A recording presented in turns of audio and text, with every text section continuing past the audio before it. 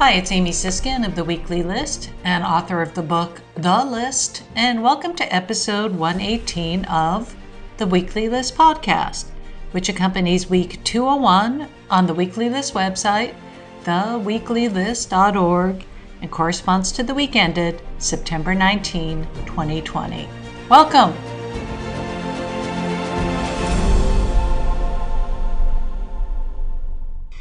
It's hard to express in words the sense of loss this week. We all have been cursing 2020.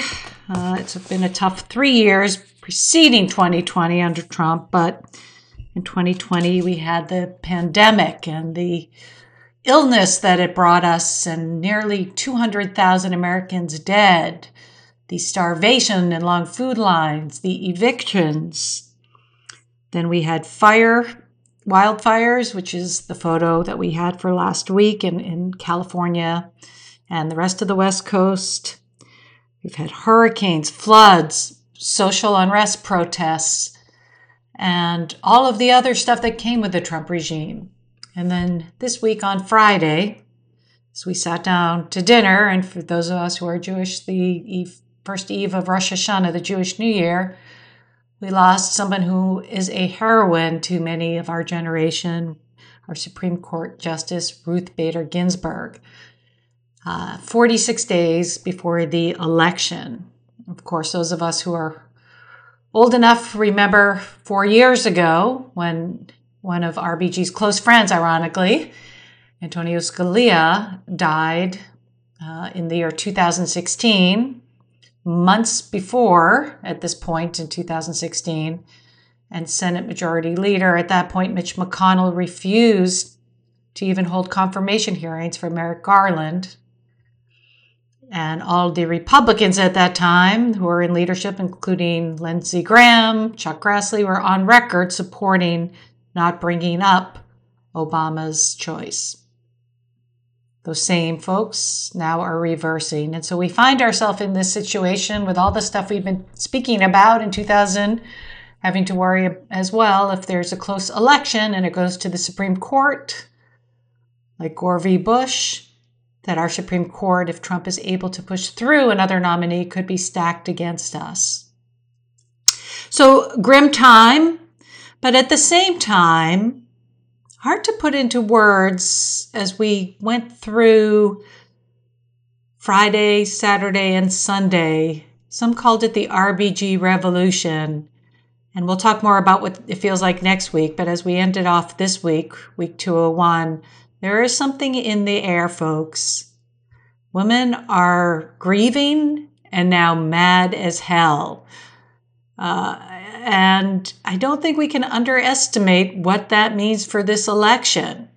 We saw in 2018 a grassroots effort known as the Resistance, where we won 40 seats in the Congress.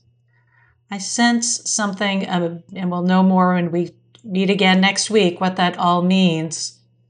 Some are saying, may her memory be a revolution, which is a takeoff for those of us who are Jewish. When we lose someone we love, we say, may their memory be a blessing. May her memory be a revolution that might be upon us. I can tell you, I personally came home Saturday morning after walking my dogs and said, let me just put up a fundraiser in her name to raise money for the Senate. Obviously, the Senate is the part that confirms Supreme Court justices. And within 24 hours, we raised $250,000 in small donations towards the Senate to help Democrats who are running.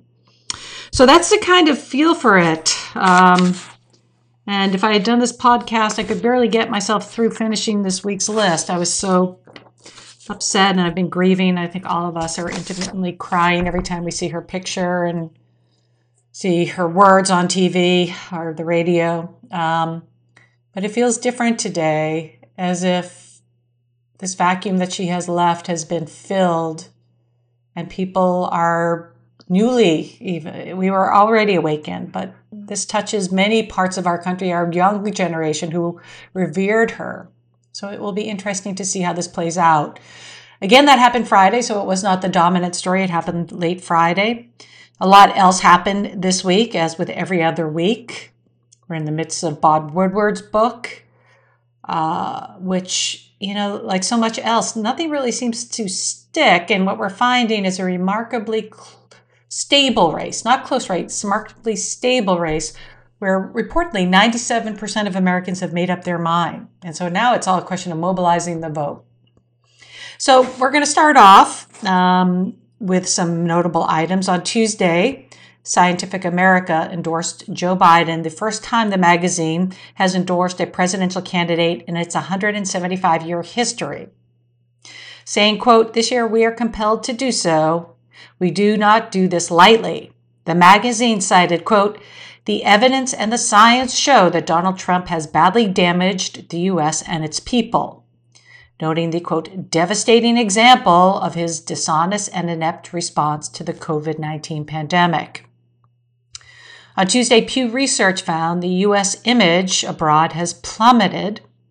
Across 13 nations that were surveyed, just 15% said the U.S. has done a good job dealing with the pandemic. 85% say it is not. Just 16% in those 13 countries have confidence in Trump, 16, and 34% view the U.S. favorably. In the UK, just 41% expressed a favorable opinion of the U.S., the lowest percentage registered in any Pew Research Center survey there. Trump was the least trusted leader in the world at 16%. German Chancellor Angela Merkel was at 76%, French President Emmanuel Macron at 64%, Russian President Vladimir Putin at 23%, and Chinese President Xi Jinping at 19%. On Tuesday, an NBC News poll found 52% of adults do not trust Trump on a COVID-19 vaccine. Only 26% do. The poll also found that 39% said they would get the vaccine. 23% said they would not. 36% were unsure. On Wednesday, Pew Research found 43% of Republicans identified mail-in ballot fraud as a major problem and 31% as a minor problem. So that's in all 74% of Republicans. Only 11% of Democrats say it's a major problem and 23% a minor problem. Of the 43% of Republicans who see mail-in fraud as a major problem, and again, I need to stress because we talk about this week after week, there is no major problem with mail-in fraud. This is all something Trump has concocted to stir up his base and to try to delegitimize the U.S. election. Of those 43%, 61% tune in only to Fox News and conservative radio, and 61% say Trump's campaign is a major source of their political news. On Saturday, and now we're going to get into the week, so to speak. On Saturday, the New York Times reported Trump will visit California on Monday after receiving criticism for weeks of silence, which was especially notable in contrast to his actively speaking out on topics he thought would help win the re-election. The apocalyptic images coming from the West Coast were a reminder of the consequences of climate change. Joe Biden delivered a speech Saturday addressing climate change and losses people faced on the West. On Saturday, Trump tweeted, quote, "Was Andy McCabe ever forced to pay back the $700,000 illegally given to him and his wife?" Blah, blah, blah. I put these in just for context and to be consistent, but this is what Trump was focused on as the West was burning, as the coronavirus is killing Americans, Andy McCabe and Crooked Hillary. On Saturday, Trump held a rally in Minden, Nevada. As the rally at the Tarmac opened, hundreds of people ran to grab seats close together with no social distancing or masks after standing together in line. Trump defied local officials by holding a rally for thousands in Minden after his initial plan to hold a rally in Reno and a venue there was canceled. Trump unleashed a rambling 90-minute speech of grievances and attacks. He attacked Nevada Senator Steve Sisolak, saying, quote, "This is the guy we are entrusting with millions of ballots. Who the hell is going to trust him?" Adding, quote, "The only way the Democrats can win the election is if they rig it." Notably, the governor is not responsible for elections. That's the Secretary of State. But again, Trump again and again tried to delegitimize our election. Trump fumed about the Biden campaign and an ad they had run saying, quote, Now I can be really vicious, saying Biden, quote, doesn't know he's alive, and sleepy Joe Biden, you know where he is now? He's in his damn basement again. Trump also invoked Hillary Clinton, leading the crowd to chants of lock her up, ironically after all the people that we know from the Trump regime who have been locked up, claiming he usually tried to stop the chant, but, quote, I don't care about it anymore, and adding Clinton should be in jail. On Saturday, in an interview with Alex Jones, far-right conspiracy theory site InfoWars, Roger Stone echoed Trump, saying Democrats were trying to rig the election and said Trump should declare martial law if he loses. On Saturday, AP reported Vice President Mike Pence dropped his plans to attend a fundraiser on Montana hosted by a couple who had expressed support for the QAnon theory, conspiracy theory that we talked about last week. He canceled that. On Saturday, the New York Times reported college campuses have become the new coronavirus hotspot, with colleges and universities recording 36,000 cases last week, bringing the total to 88,000 since the pandemic began. On Saturday, the Colorado Secretary of State sued the U.S. Postmaster General, Louis DeJoy, and other elected officials other officials over election mailers she said will mislead voters on timing, say it was confusing and wrong. The mailers advised voters to request a vote-by-mail ballot at least 15 days before the election and return the ballot by at least 7 days before, differing from the state's rules. The judge granted a temporary restraining order. On Sunday, the Washington Post reported Michael Bloomberg will spend at least $100 million of his own money to help Biden in Florida. If Trump loses Florida in November, he has almost no path to victory. We're going to be talking more stories about Florida towards the end of the week and steps Trump is taking to help his chances there. The race is close to being tied. It's a state that Trump won, and again, he needs to win in order to have any shot. Biden is up, depending on the poll, by a few points. On Sunday, Trump, who did not know the words to the Pledge of Allegiance when we spoke about him last week, tweeted, quote, Joe Biden cannot lead. They even removed the words under God from the Pledge of Allegiance. Trump also tweeted he is running to, quote, ensure the future belongs to America, not China, saying if we win, America wins. If Biden wins, China wins. Trump also quoted a tweet on Drudge's ratings being down, saying Drudge is down 40% because he became fake news. Again, Drudge has been critical of Trump. Trump also tweeted about a gunman who shot two LA County deputies, saying, quote, animals that must be hit hard, and, quote, if they, the deputies, die, fast trial, death penalty for the killer, only way to stop this. Trump also attacked Bloomberg, tweeting, quote, I thought Mike was through with Democratic politics after spending almost $2 billion, asking why no one challenged his, quote, average and, quote, outdated business.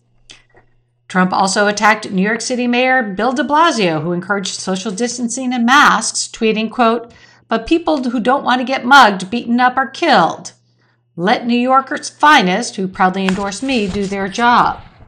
Trump also tweeted, quote, deaths and hospitalizations way down, and even cases down, despite far more testing than any other country in the world. This, of course, is false, and the U.S. was using less than half of its testing capacity. We, on a per capita basis, have 5 times the amounts of deaths and cases as anybody else in the world.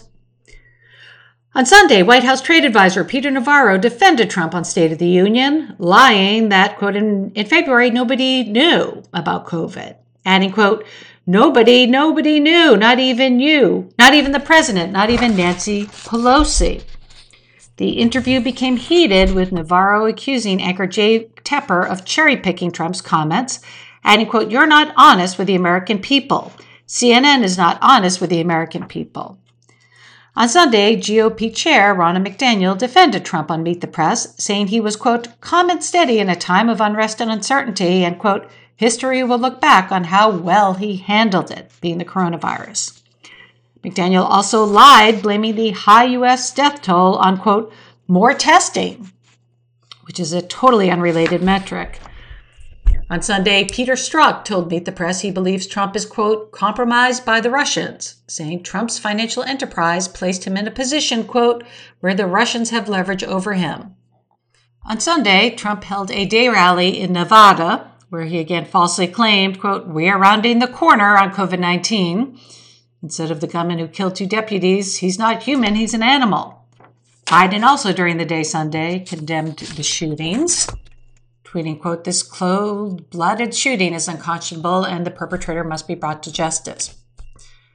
Watch that, though. I'm telling you what Biden said because the Republicans are going to lie and attack him, and especially Trump, about what his response was.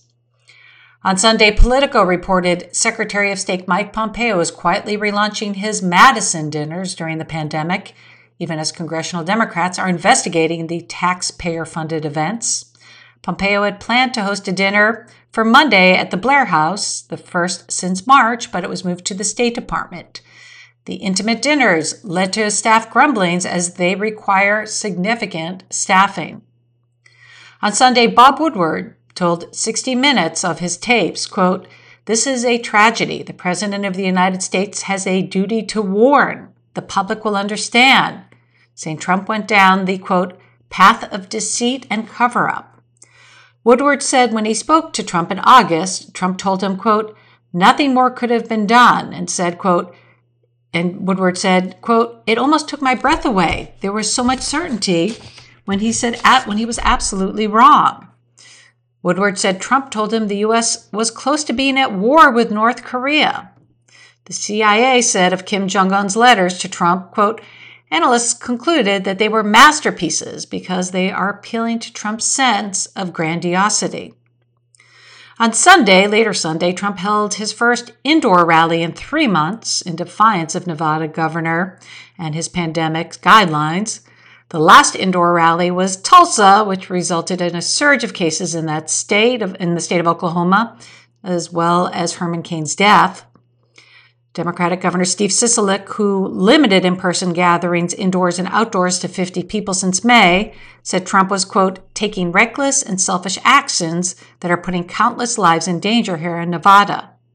The city of Henderson notified the event venue, Extreme Manufacturing, which is owned by a Trump supporter, that the event was in violation of emergency directives and the company would be fined. Other venues had said no to hosting the event. With nearly 200,000 dead and more than 1,000 dying daily, Trump told thousands packed together without masks, quote, "We are not shutting down the country again," adding, quote, "We will be very easy to defeat the Chinese virus." Trump gave an hour-long rambling speech mentioning mandatory prison sentence for flag burning, praised various UFC fighters in attendance, and endorsed extrajudicial killing for those who targeted the police. He also attacked Biden, calling him a tired career politician who is unfit to be president, and blamed media coverage for Biden's lead, saying, quote, "Maybe he'll win because they don't like me, they don't like my personality." Trump repeated his threat to serve more than 2 terms, saying, quote, "We're going to win 4 more years in the White House, and after that we will win 4 more years. We'll be asking for maybe another 4 or so." Trump added, quote, "They nominated your president twice for a Nobel Prize," adding with a xenophobic reference that Barack Hussein Obama, he got it. Trump twice used Obama's middle name in his speech.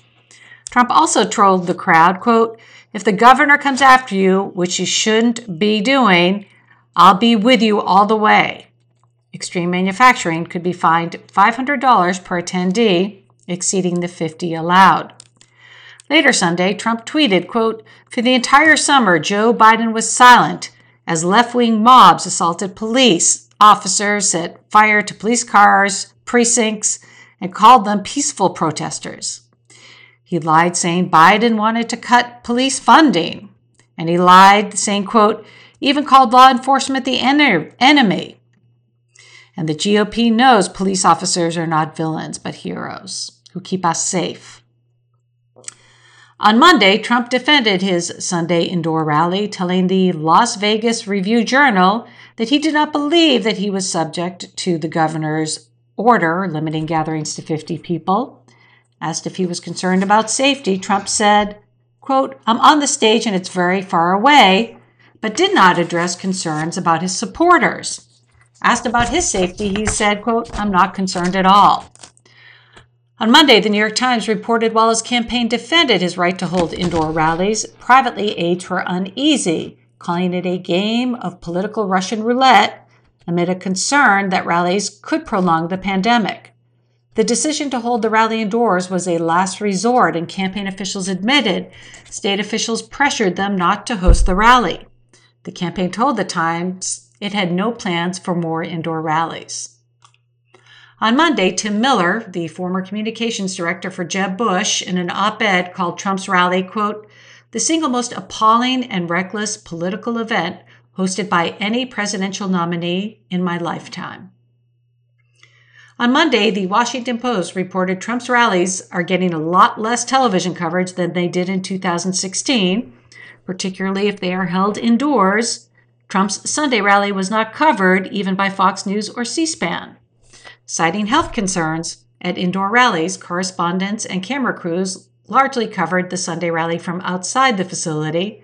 Just the small number of reporters from the White House press pool ventured inside.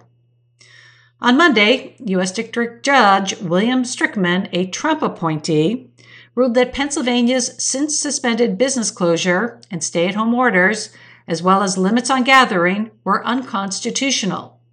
Trump tweeted, quote, "Congratulations, Pennsylvania. Now we await the decision on the rigged ballot scam, which is so bad for our country." And, quote, "Next up, the ballot hoax."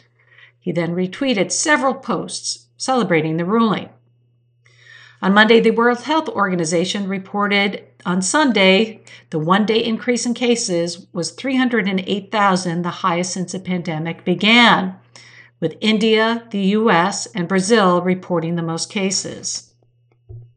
On Monday, the Washington Post reported Jeanette Young, public health officer in Australia, became the latest healthcare official to face death threats for their response to the pandemic, joining officials in, of course, the U.S. and Germany.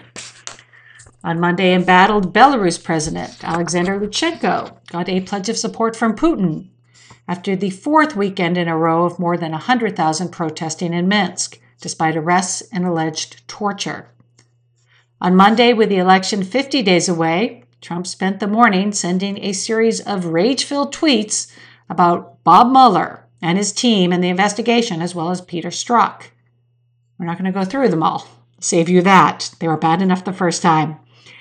On Monday, Politico reported a digital ad released by the Trump campaign on September 11th, calling on people to support our troops, used a stock image of Russian fighter jets and Russian models dressed as soldiers, which seems appropriate. Okay, now this was, the people in the Trump regime are just losing their stuff, but we've been talking about Mike Caputo and Health and Human Services and their authoritarian actions during this pandemic. On Monday, Michael Caputo, the top communications official at the Department of Health and Human Services, went on a Facebook Live rant claiming the CDC is harboring a, quote, resistance unit to undermine Trump. Caputo warned that he could be in danger due to reporting last week and advised his followers, quote, "If you carry guns, buy ammunition, ladies and gentlemen, because it's going to be hard to get." Caputo said his physical health was in question and his, quote, mental health has definitely failed, and that the death toll was taking a toll on him, saying, quote, "You are not waking up every morning and talking about dead Americans." Caputo also accused CDC employees of plotting, quote, how they're going to attack Trump, adding, quote, "There are scientists who do not want America to get well, not until Joe Biden is president," and accused them of sedition. We're not going to hear that word just once this week. Sedition is now a word we're using. Caputo was a Trump loyalist with no background in public health and was appointed in April to protect Trump's public image. In the 26-minute rant, like Trump, he cited conspiracy theories and the deep state. On Monday, BuzzFeed reported an internal memo by former Facebook scientist Sophie Zhang alleged Facebook knew leaders of countries around the world were using it to manipulate voters and failed to act. On Monday, celebrities including Kim Kardashian West Mark Ruffalo and others said they were freezing their Facebook and Instagram accounts for the day on Tuesday to protest the spread of hate and misinformation on those platforms. On Tuesday, the Washington Post reported Turning Point Action, a pro-Trump conservative youth organization, has enlisted teenagers in the social media scheme reminiscent of the troll farms that were used by Russia's IRA to coordinate pro-Trump messaging on topics like the coronavirus and mail-in voting. The group has been conducting a secretive campaign that experts say has evaded the guardrails meant to stop the spread of disinformation by the likes of Russia. The Post identified thousands of Facebook posts and 4,500 tweets associated with the group's activity. The social media companies have removed some content and rebuked Turning Point. On Tuesday, Facebook and Instagram flagged posts by Fox News host Tucker Carlson Tonight in his show, saying they repeated information on COVID-19 that, quote, multiple independent fact-checkers say is false. The clips that were being shared included an interview with Li Mangan, a Chinese virologist who claims that the virus, quote, is not from nature, and cited a false study claiming it was made in a lab in China. On Tuesday, the Daily Beast reported groups associated with Steve Bannon are behind the false study with Yan and are meant to fit Trump's narrative blaming China for weaponizing the pandemic. On Thursday, Bloomberg Businessweek's cover featured Facebook CEO Mark Zuckerberg in a red Make America Great Again hat as its cover story, with the subtext, quote, Facebook needs Trump even more than Trump needs Facebook. On Monday, now we're going to get back to the week, all that stuff on Facebook. I have to put stuff every week related to how these social media companies have having such a huge impact on disinformation, violence, and the rest. Not so much Twitter, mostly Facebook, but that's what we're dealing with in this election, just like the last election. Now we have Trump youth using tools that Russia used against us. On Monday, the New York Times Woodward told the Today Show that the idea of restricting travel to China due to the pandemic was not Trump's idea, but came from Dr. Anthony Fauci after a January 28th meeting. On Monday, the New York Times reported the Biden campaign created a legal war room, including 2 former Solicitor Generals and hundreds of lawyers to fight battles on how people will vote and how they will get their votes counted. The campaign is also preparing for what could be an extended legal battle over election results. The effort was billed by the campaign as the largest election protection program in presidential campaign history. On Monday, Politico reported the Trump campaign filed new arguments in its lawsuit to stop mail-in voting in New Jersey, claiming the law signed by the state's governor violates the Constitution and federal statutes. The Trump campaign had claimed that New Jersey's constitution only allows state legislature, not the governor, to determine how elections are conducted. And the Democrat-controlled legislature passed a law, and the governor passed it.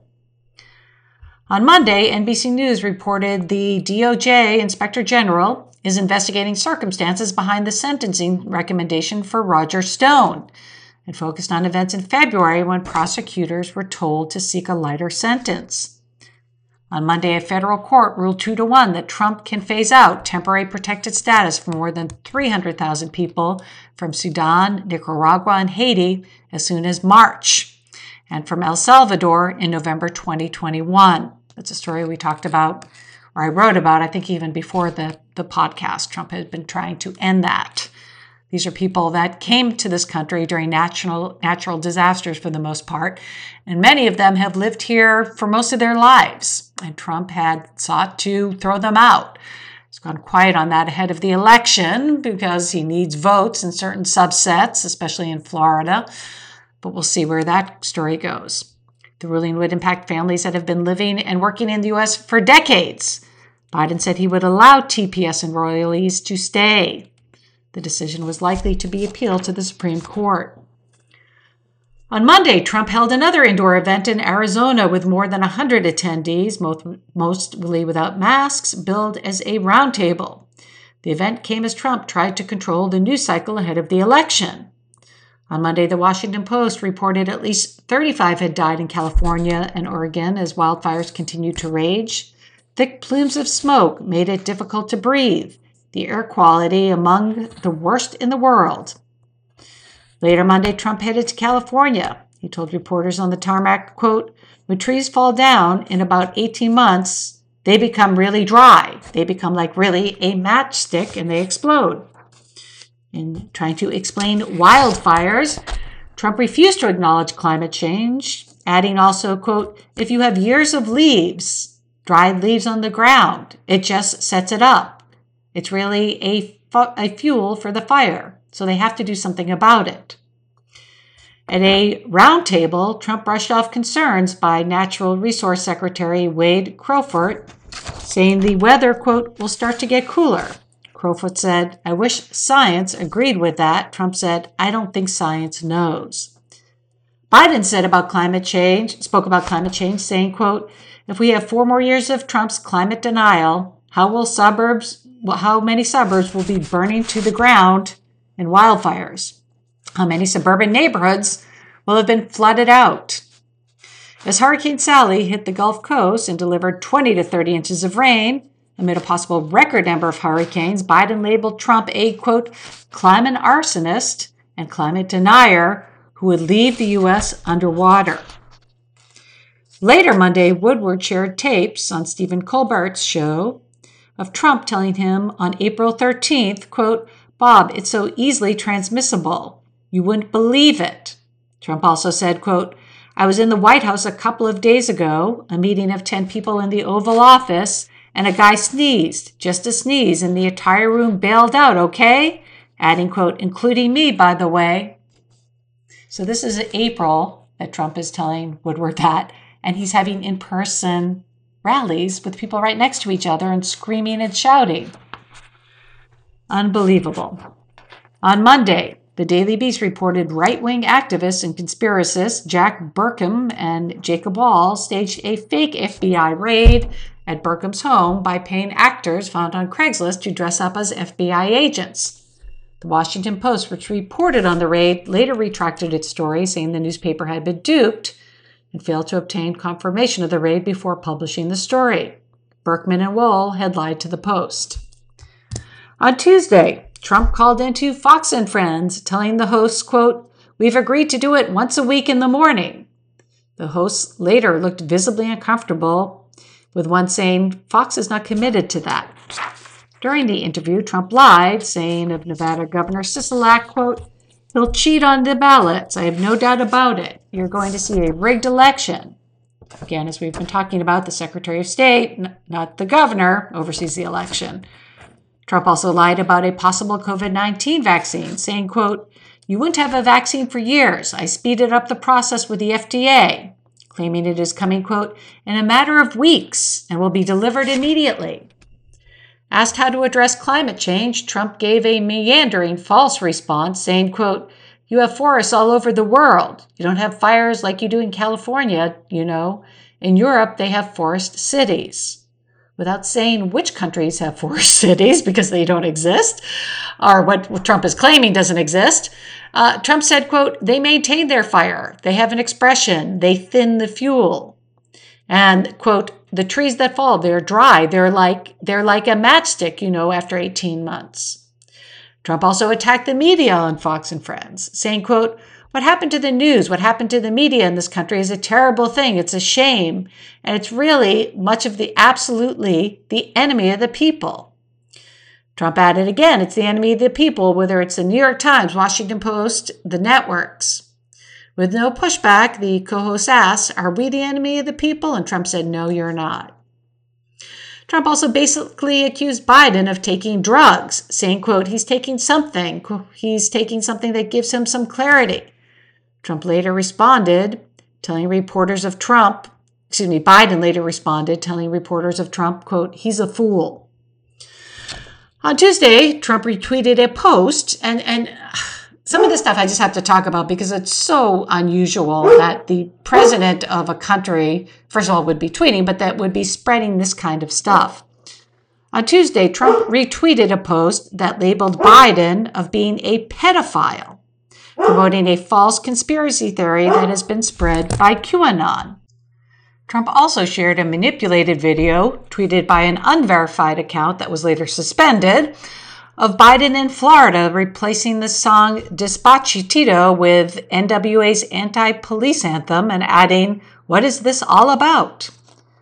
Trump also tweeted after a big media buy by Biden, quote, "We are advertising all over the place, but as much as we do, the fake news like to say we aren't lying." Lying, saying, quote, "We have much more money than we had in 2016. Trump also attacked the NFL, saying their ratings have, quote, "cratered," citing, quote, "We have plenty of politics to go around without disrespecting our great American flag or anthem," adding, quote, "just not worth it, hard to watch." On Tuesday, the World Trade Organization ruled that the Trump regime's tariffs on Chinese goods put in place in 2018 in the middle of Trump's trade war violated international trade rules. China had filed a complaint. The U.S. has 60 days to respond, but since Trump has refused to appoint new members to the WTO appellate, there's no functioning body to hear the case. China could also ask to recoup losses through tariffs on U.S. goods. On Tuesday, AP reported Pennsylvania's Department of State issued guidelines saying counties cannot reject guidelines based only on signatures, which was prompted by a lawsuit by the League of Women Voters and Urban League. On Tuesday, in an interview with CNBC, host Jim Cramer asked, quote, "What deal can we have, crazy Nancy?" "I'm sorry, that was what the president, I would never use that term." Pelosi responded, "But you just did." Trump tweeted the clip of that exchange. Cramer later apologized on his show, saying, quote, "I made a very stupid comment." Trump tweeted a clip of the apology, adding, quote, "Jim, you didn't make a mistake. It's true, and it's why you said it. No pandering." On Tuesday, Dawn Wooten, a whistleblower who worked as a nurse at an ICE detention center in Georgia, reported a high number of hysterectomies there. The nurse, along with 4 lawyers representing clients, said migrant women were routinely sent to Dr. Mahendra Armin, a gynecologist who left them bruised and performed unnecessary procedures. In the complaint, Wooten said her patients told her they were afraid to go to Amin, who they called the, quote, "uterus collector." Records show his performing medically unnecessary hysterectomies on multiple detainees. The lawyers identified Amin from a complaint Wooten filed, along with unnamed detainees from DHS with a DHSIG, citing detainees were not getting COVID-19 tests and other necessary medical care. She was demoted, this whistleblower, in July. We're going to be hearing more about that in the coming weeks. On Tuesday, The Hill reported, and I just want to step back to that story because there's so many of these stories that you know they get lost in the stream of things. Just some cultural and historical context. Of course, we know, those of us who are scholars of the Holocaust, what was done to Jews and how they were used for medical experimentation. Our country has a long and shameful history with women of color of using them for medical procedures, especially gynecologists. So when we see brown women who are migrants being used and given unnecessary medical hysterectomies, then it brings up all sorts of bad history, not only in our country, but around the world, that we should pay attention to. And there'll be more to come from this story. On Tuesday, The Hill reported the DOJ launched an investigation into John Bolton's book. The Department of Justice did that, on whether it illegally disclosed classified information. Again, the DOJ has become Trump's personal law firm. On Tuesday, in an ABC town hall in Pennsylvania that was really something to see, Trump was for the first time in many weeks asked tough questions by undecided voters and a moderator. CNN calculated that Trump made at least 22 misleading claims. Washington Post fact checker found Trump made 24 false or misleading claims, including several that were considered for Pinocchios. I have some examples here of his greatest hits. Asked why he downplayed the virus, as he said, as we learned in Woodward's book, Trump lied, saying, quote, "I didn't downplay it. I actually, in many ways, upplayed it in terms of action." Trump lied, claiming Biden had said the pandemic was totally over-exaggerated. On why he does not wear a mask, Trump said, quote, "A lot of people think that masks are not good." Pressed as to who thinks that, Trump said, "Waiters," citing they touched food and touched their masks while serving. This is, of course, a misleading statement.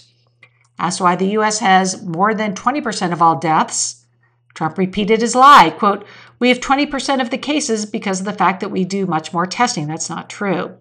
Testing does not create cases, it helps mitigate cases and deaths. Asked about a statement that the virus will just go away, Trump said it would go away without a vaccine, saying, quote, "You'll develop herd mentality," seeming to reference herd immunity, which would require 70% of Americans to be infected. Trump again lied that he was, quote, "doing a health care plan and it would be coming soon," a claim he has made since 2019. He also lied about protecting people with pre-existing conditions while he is suing to end Obamacare, which grants that protection. On crime, Trump lied that prosecutors in Seattle took over, quote, 20% of the city. And the city, however, that zone was 6 blocks. And he also lied that due to cutting police, quote, "Crime is up 100%, 150%. I saw one form, crime is up 300% in some cities." None of that is true. Shortly after the town hall, Fox News host Laura Ingraham said on her show that Trump, quote, "loves mixing it up with everybody," but said that the town hall where undecided voters asked questions, quote, "this was an ambush." On Tuesday, QAnon supporter Lauren Whiskey won the GOP Senate primary in Delaware, becoming the second pro-QAnon candidate to win a 2020 primary. She said in January she no longer promotes QAnon. However, she's been photographed in QAnon t-shirts and has a history of posting their hashtags on social media. She also in the past has pushed anti-Semitic, flat earth, and 9/11 conspiracies. That's our Republican Party folks. On Tuesday, Trump held a ceremony at the White House to sign an accord with Israeli Prime Minister Benjamin Netanyahu, along with delegations from Bahrain and the United Arab Emirates, almost entirely without masks. Other attendees seen without masks included Republican National Chairwoman Ronna McDaniel, our Vice President, and the majority of Trump's cabinet. Notably, Trump has pushed out these Mideast deals towards the election. Very few give them any credibility. Everybody believes that they're just setups ahead of the election, so they get very little attention and deserve no attention in our list other than how Trump is inviting all these people from other countries. They're showing up at the White House to ceremonies without masks when we are amongst the worst in the world for transmission of the coronavirus. On Wednesday, a Washington Post ABC News poll found non-college-educated women, a key demographic for Trump in 2016, were fleeing him in Midwest polls in Minnesota and Wisconsin. Only non-college-educated men continue to support him. On Wednesday, Trump again shared a manipulated video of Biden in Florida from an unverified account that was later suspended, this time adding, quote, "China is drooling. They can't believe this." On Wednesday, the Big Ten Conference announced its Council of Presidents and Chancellors voted unanimously to resume football games on October 23rd, reversing an August vote to postpone. Shortly after, Trump took credit, tweeting, quote, "Great news, Big Ten football is back, all teams to participate," adding, quote, "Have a fantastic season. It is my great honor to have helped." While Trump continued to take credit, saying, quote, "If we didn't get involved, you wouldn't be talking about Big Ten right now." No league officials pointed to Trump on the return, but credited other reasons. Trump also tweeted the lie, quote, "Democrats are heartless. They don't want to give stimulus payments to anyone who desperately needs the money."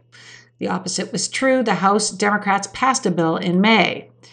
Trump added, quote, "Go for the much higher numbers, Republicans. It all comes down to the USA anyways." Senate Republicans tried to pass a paltry $300 billion bill last week that failed. Trump's tweet caught the GOP by surprise. Jared Kushner, when asked, Trump said on Tuesday that a deal might not happen until after November. Speaker Nancy Pelosi had lowered what the House would accept to $2.2 trillion, but Senate Majority Leader Mitch McConnell said it was too high.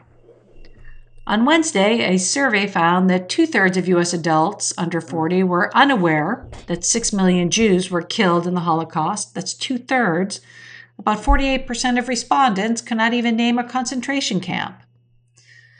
On Wednesday, after Newt Gingrich tried to repeatedly blame George Soros funding for violence in Democratic-run cities, a common anti-Semitic trope to be invoking George Soros, Fox News called him out, and after that there was a long silence. On Thursday, Fox News host Harris Faulkner apologized to Gingrich on her show, saying he is beloved and needed to be allowed to speak with the openness and respect that the show is all about. On Wednesday, at a pre-Rosh Hashanah call, Trump urged American Jews to vote for him, invoking the anti-Semitic trope, "We love your country also," signaling Israel, not the United States, to American Jews, as if this isn't our country. On Wednesday, federal officers who were part of the regime's Operation Warp Speed outlined plans to begin distribution of a potential vaccine within 24 hours of any approval of emergency authorization. On Wednesday, the HHS announced that Caputo, remember him and his Facebook rant, would be taking a medical leave for the next 60 days to focus on his health and the well-being of his family, meaning he would not return before the election. Caputo claimed he was taking temporary medical leave to, quote, pursue necessary screening for a lymphatic issue discovered last week. He also said there were threats against his family which were impacting his stress level. The agency also said Paul Alexander, who we talked about last week, a top aide, who last week was reported to have tried to exert control over coronavirus messaging at the CDC and their reports, would leave his role permanently. On Wednesday, at a hearing, CDC Director Robert Redfield, this is a Senate hearing, Robert Redfield predicted most Americans will not have access to a coronavirus vaccine until late spring or summer next year, contradicting Trump. Redfield also said masks are, quote, the most important, powerful public health tool we have, and that universal mask use could bring the pandemic under control in a few months. Redfield added, quote, I might even go so far as to say that the face mask is more guaranteed to protect me against COVID than when I take the vaccine, saying vaccines are not 100% effective, but masks worn properly can be.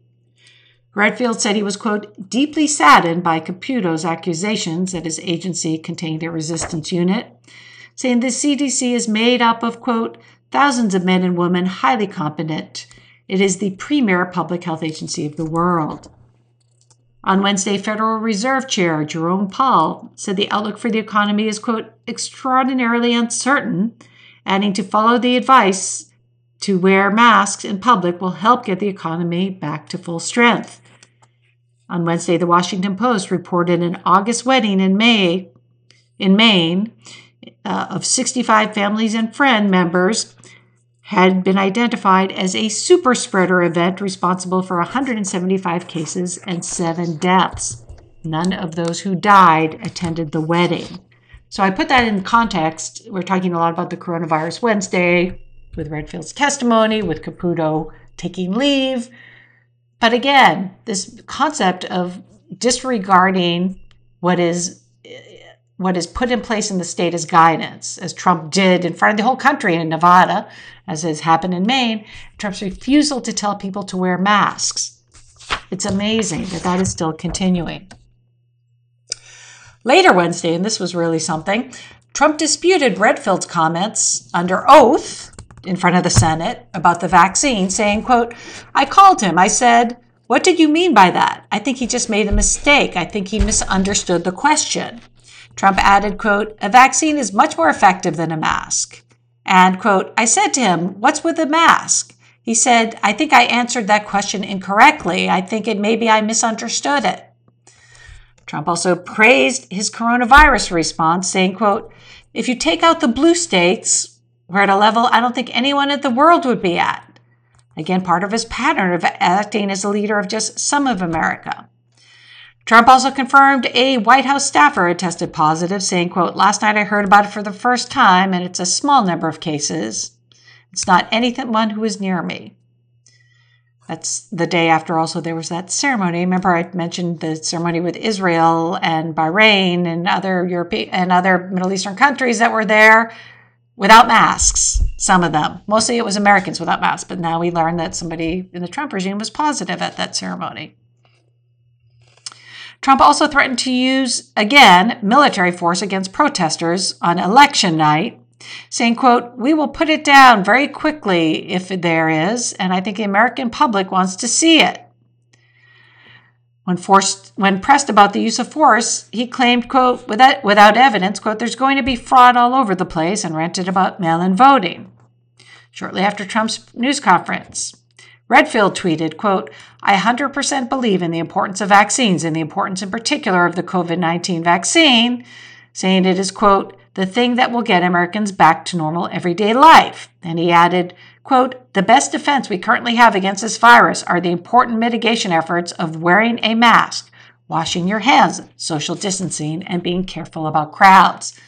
Notably, Trump does none of those things. So after Trump lied to reporters, Redfield took to Twitter and told the truth.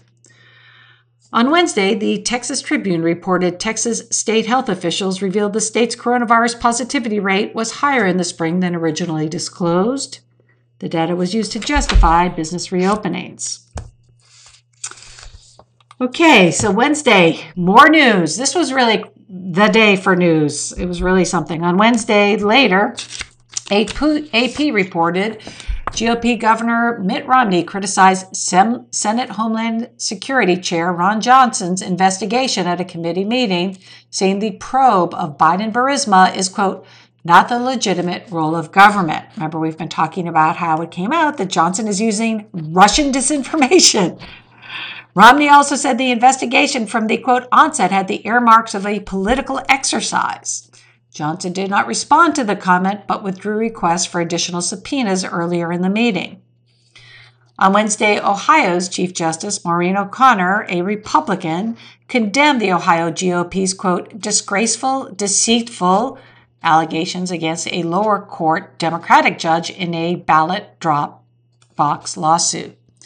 On Wednesday, the Trump campaign filed an order with a federal judge seeking to stop New Jersey from early ballot counting and permitting mail-in ballots to be accepted up to 48 hours after the election. So again, you're seeing stories week after week splintered in here of Trump trying to gum up the works and create lawsuits that can be later brought forward if the election doesn't turn out the way he wants it to. On Wednesday, a whistleblower testified hours before law enforcement officials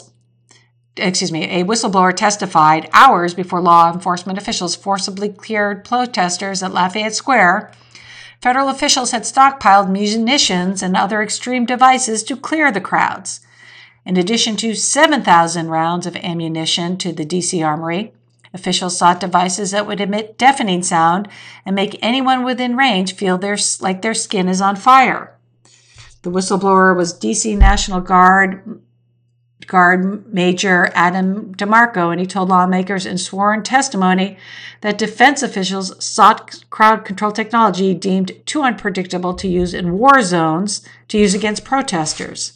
DeMarco said a June 1 email to the D.C. National Guard asked if they had long-range acoustic devices, a device that has been shelved amid concerns about its effectiveness and the ethics of using it on human beings. DeMarco's account also contradicted the regime's claims that protests were violent, that tear gas was never used on protesters, and that protesters were given ample warning to disperse. On Wednesday, the Wall Street Journal reported in a call last week, Attorney General William Barr told the nation's top federal prosecutors they should consider charging rioters or those committing violent crimes of sedition. Remember I said, keep an eye on that word. We're going to hear it again. It was first used by Caputo and now by our chief law enforcement officer. They should consider charging rioters, which is his word for peaceful protesters for the large part, with sedition, a highly unusual suggestion. Barr suggested violent protests could worsen ahead of the November election and suggested prosecutors seek federal charges, seeming to align himself with Trump's crackdown and law and order messaging. Although police have said they are alarmed by armed fringe groups from both sides, Barr has blamed all violence on leftist extremists, including Antifa, which she described as a movement advocating revolution. Sedition is a rarely used stature, and experts say prosecutors would need to prove there was a conspiracy to attack government agents or officials that posed an imminent danger and would mark an escalation. The New York Times also reported Barr asked prosecutors in the DOJ's Civil Rights Division to explore whether they could bring criminal charges against Seattle Mayor Jenny Durkan for allowing a police-free zone. On Wednesday, CNN reported, speaking at a celebration hosted by Hillsdale College on Wednesday night, Barr mocked hundreds of DOJ officials for wanting to, quote, set the agenda, comparing them to preschoolers. Barr said, quote, it might be a good philosophy for the Montessori preschool, but it is no way to run a federal agency, in defending his politically turned decision-making in the Trump regime. Barr also compared lockdowns and stay-at-home orders to house arrest, adding, quote, other than slavery, which was a different kind of restraint, this is the greatest intrusion on civil liberties in American history. Yes, he compared it to slavery, lockdowns and stay-at-home orders. On Thursday, House Majority Whip James Clyburn said of Barr's comments on slavery, quote, you know, I think that the statement by Mr. Barr was the most ridiculous, tone-deaf, god-awful thing I've ever heard. On Thursday, The Guardian reported former model Amy Doris accused Trump of sexual misconduct, alleging he forced his tongue down her throat and groped her at the 1997 U.S. Open, leaving her feeling sick and violated, joining scores of other women who have alleged similar attacks by Trump. On Thursday, Trump sent a series of tweets about mail-in voting, full of distortions as he continued to try to discredit the election. All of his tweets were labeled by Twitter with a tag saying, learn how mail-in is safe and secure. Trump tweeted, quote, because of the new and unprecedented massive amounts of unsolicited ballots, which will never be sent to voters, in quotes, or wherever, may never actually be determined and stop ballot madness. Trump also tweeted, quote, unsolicited ballot states should be given up now, saying, quote, ask people to go to the polling booth, otherwise mayhem. All of these tweets were labeled by Twitter. Again, learn how mail-in voting is safe and secure. Later in the day, Trump continued, saying, quote, unsolicited balances are uncontrollable, totally up to election interference by the foreign countries, and will be leading to massive chaos and confusion. Twitter again slapped a label on it. On Thursday, the Baltimore Sun reported in a book by the late Representative Elijah Cummings, he described Trump's Twitter attacks as, quote, you can imagine it and try to dismiss it, but the harsh, cold onslaught is just pure pain. On Thursday, White House Chief of Staff Mark Meadows sided with Trump on the vaccine, telling Fox News, quote, I'll bet on President Trump based on what I know behind the scenes, adding, quote, I'm not sure where Redfield got his particular timetable. On Thursday, in an op-ed, former DNI Dan Coats called for a commission to oversee the election in 2020, saying, quote, the most urgent task American leaders face is to ensure that the election's results are accepted as legitimate. Coates said, quote, our democracy's enemies, foreign and domestic, want us to concede in advance that our voting systems are faulty or fraudulent, adding, if these work, quote, we are lost no matter which candidate wins. Coates added, quote, no American should want such an outcome. Total destruction and sowing salt in the earth of America democracy is a catastrophe well beyond simple defeat and a poison for generations. On Wednesday, DNI Radcliffe, who took over a couple of iterations later from Coates, reversed in a statement that his office will continue to brief congressional leaders in the Senate and the House Intelligence Committees, but will not brief all lawmakers on interference.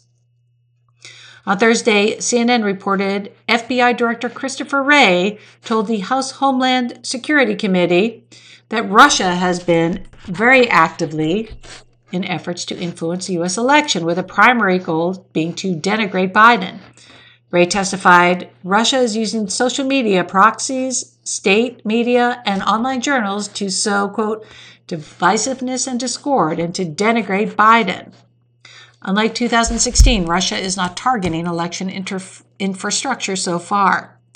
Contradicting Trump and Barr, Wray said white supremacist violence is the largest part and the greatest domestic terrorist threat in the country, what he called a, quote, racially motivated violent extremism. Wray said Antifa is, quote, not a group or an organization. It is a movement or an ideology, putting him at odds with Trump, who called it a terror group. Wray said some individuals who identify as Antifa were a serious concern. Acting Homeland Security Secretary Chad Wolf, who was supposed to also testify, defied the subpoena and was participating again instead in a meeting with the Senate Homeland Security Committee staff regarding his nomination.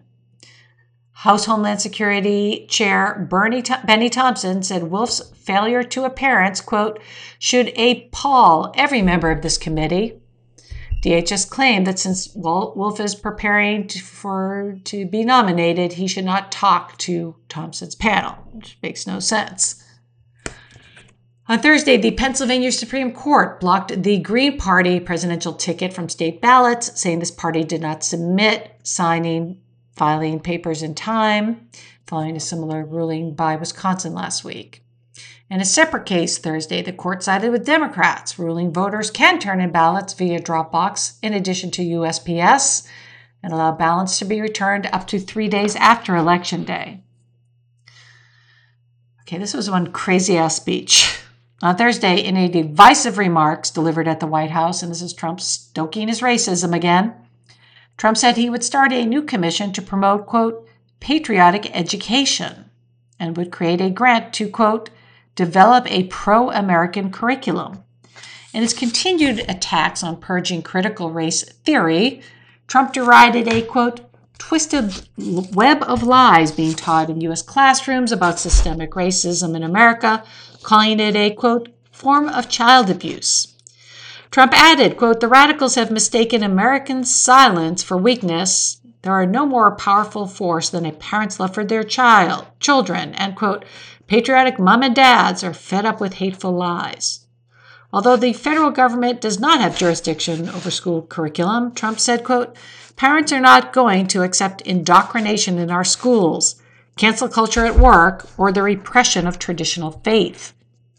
Trump attacked the 1619 Project again, as well as Howard Zinn's An American History of a People's History of the United States, calling them, quote, toxic propaganda, ideological poison that, if not removed, will dissolve the civic bonds and will destroy our country. Trump said instead schools should focus on, quote, the legacy of 1776 and blame the left for a, quote, vicious and violent assault on law enforcement this summer. His speech drew comparisons to Hitler's youth.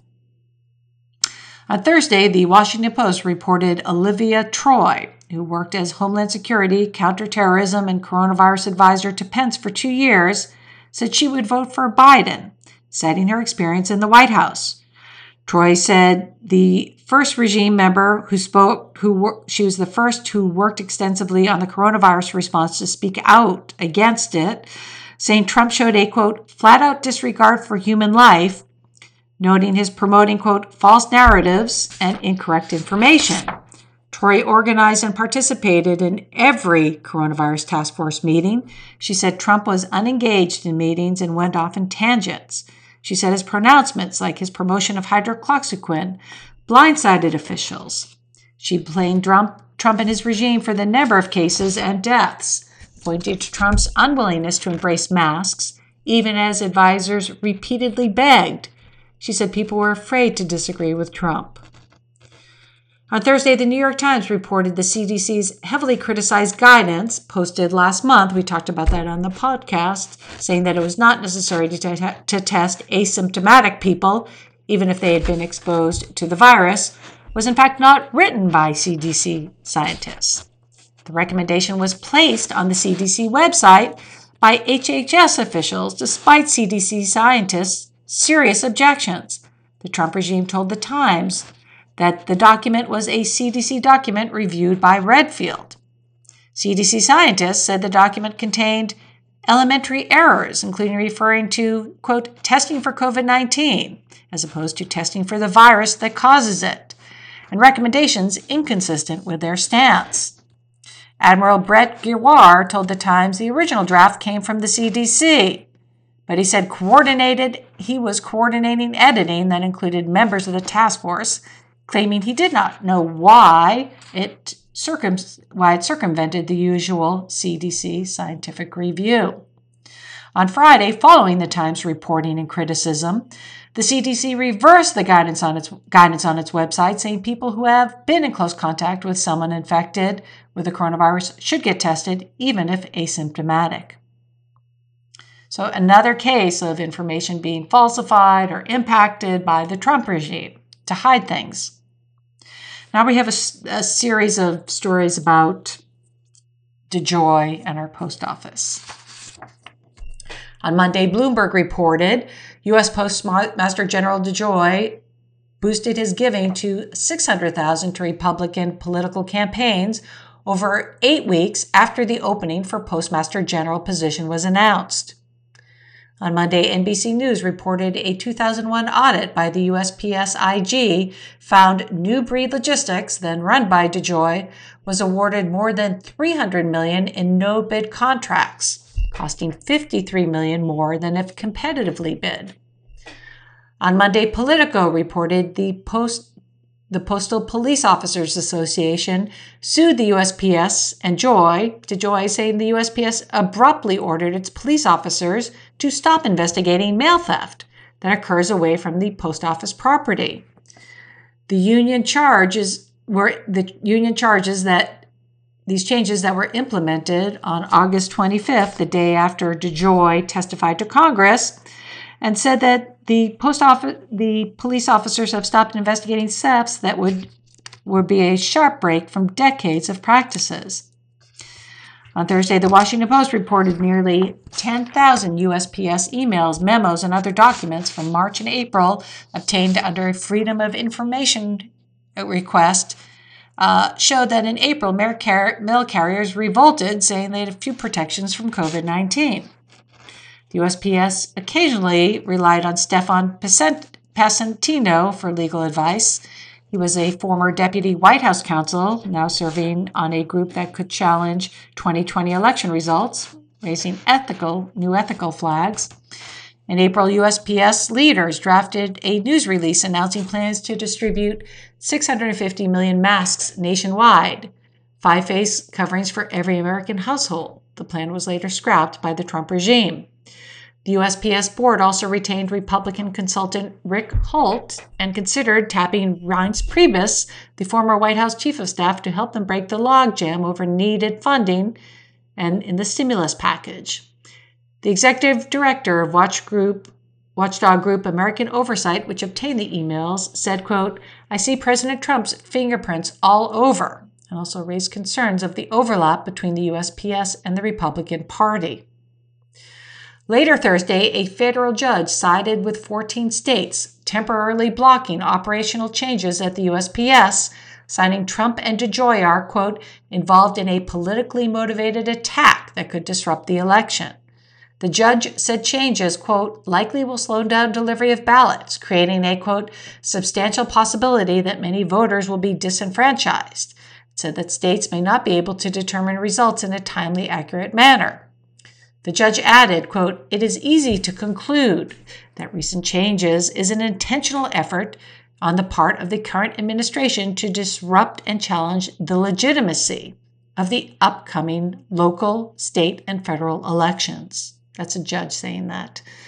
The judge ordered the USPS to treat all election mail as first class and to reverse changes like having mail carriers leave behind mail at postal facilities and to stop requiring trucks to leave at set times if mail is not ready.